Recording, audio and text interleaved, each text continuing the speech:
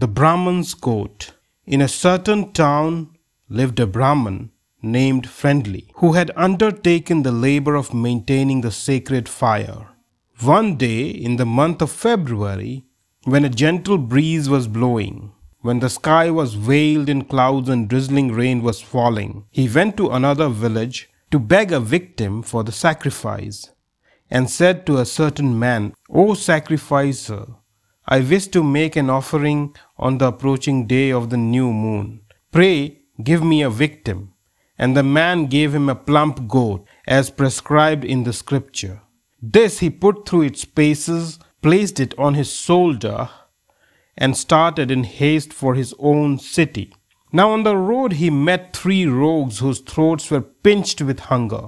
These, spying the plump creature on his shoulder, whispered together, "Come now, if we could eat the creature, we should have the laugh of this sleety weather.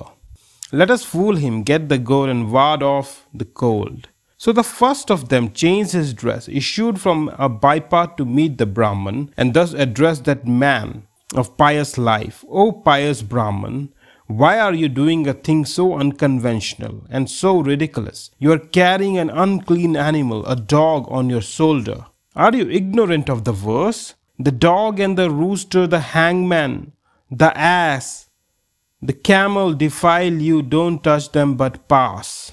At that Brahman was mastered by anger, and he said, "Are you blind, man, that you impute doghood to a goat?" "O Brahman," said the rogue, "do not be angry, go whither you will." But when he had travelled a little farther, the second rogue met him and said, "Alas, holy sir, alas! Even if this dead calf was a pet, still you should not put it in your shoulder. For the proverb says, 'Touch not unwisely man or beast that lifeless lie, else gifts of milk and lunar fast must purify.'" Then the Brahman spoke in anger, "Are you blind, man? You call a goat a calf?" And the rogue said, "Holy sir, do not be angry. I spoke in ignorance. Do as you will."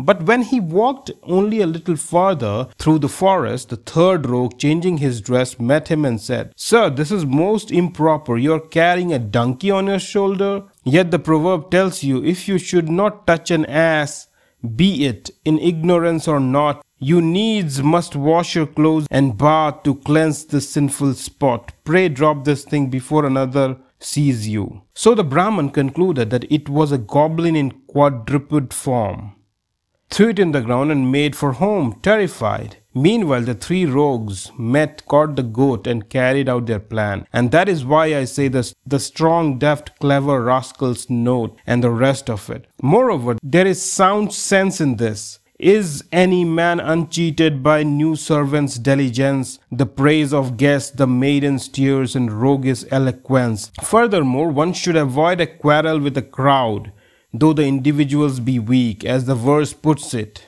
"Beware the populace enraged, a crowd's fearsome thing. The ants devoured the giant snake for all his quivering." "How was that?" asked Cloudy, and Livestrong told the story of Snake and the ants.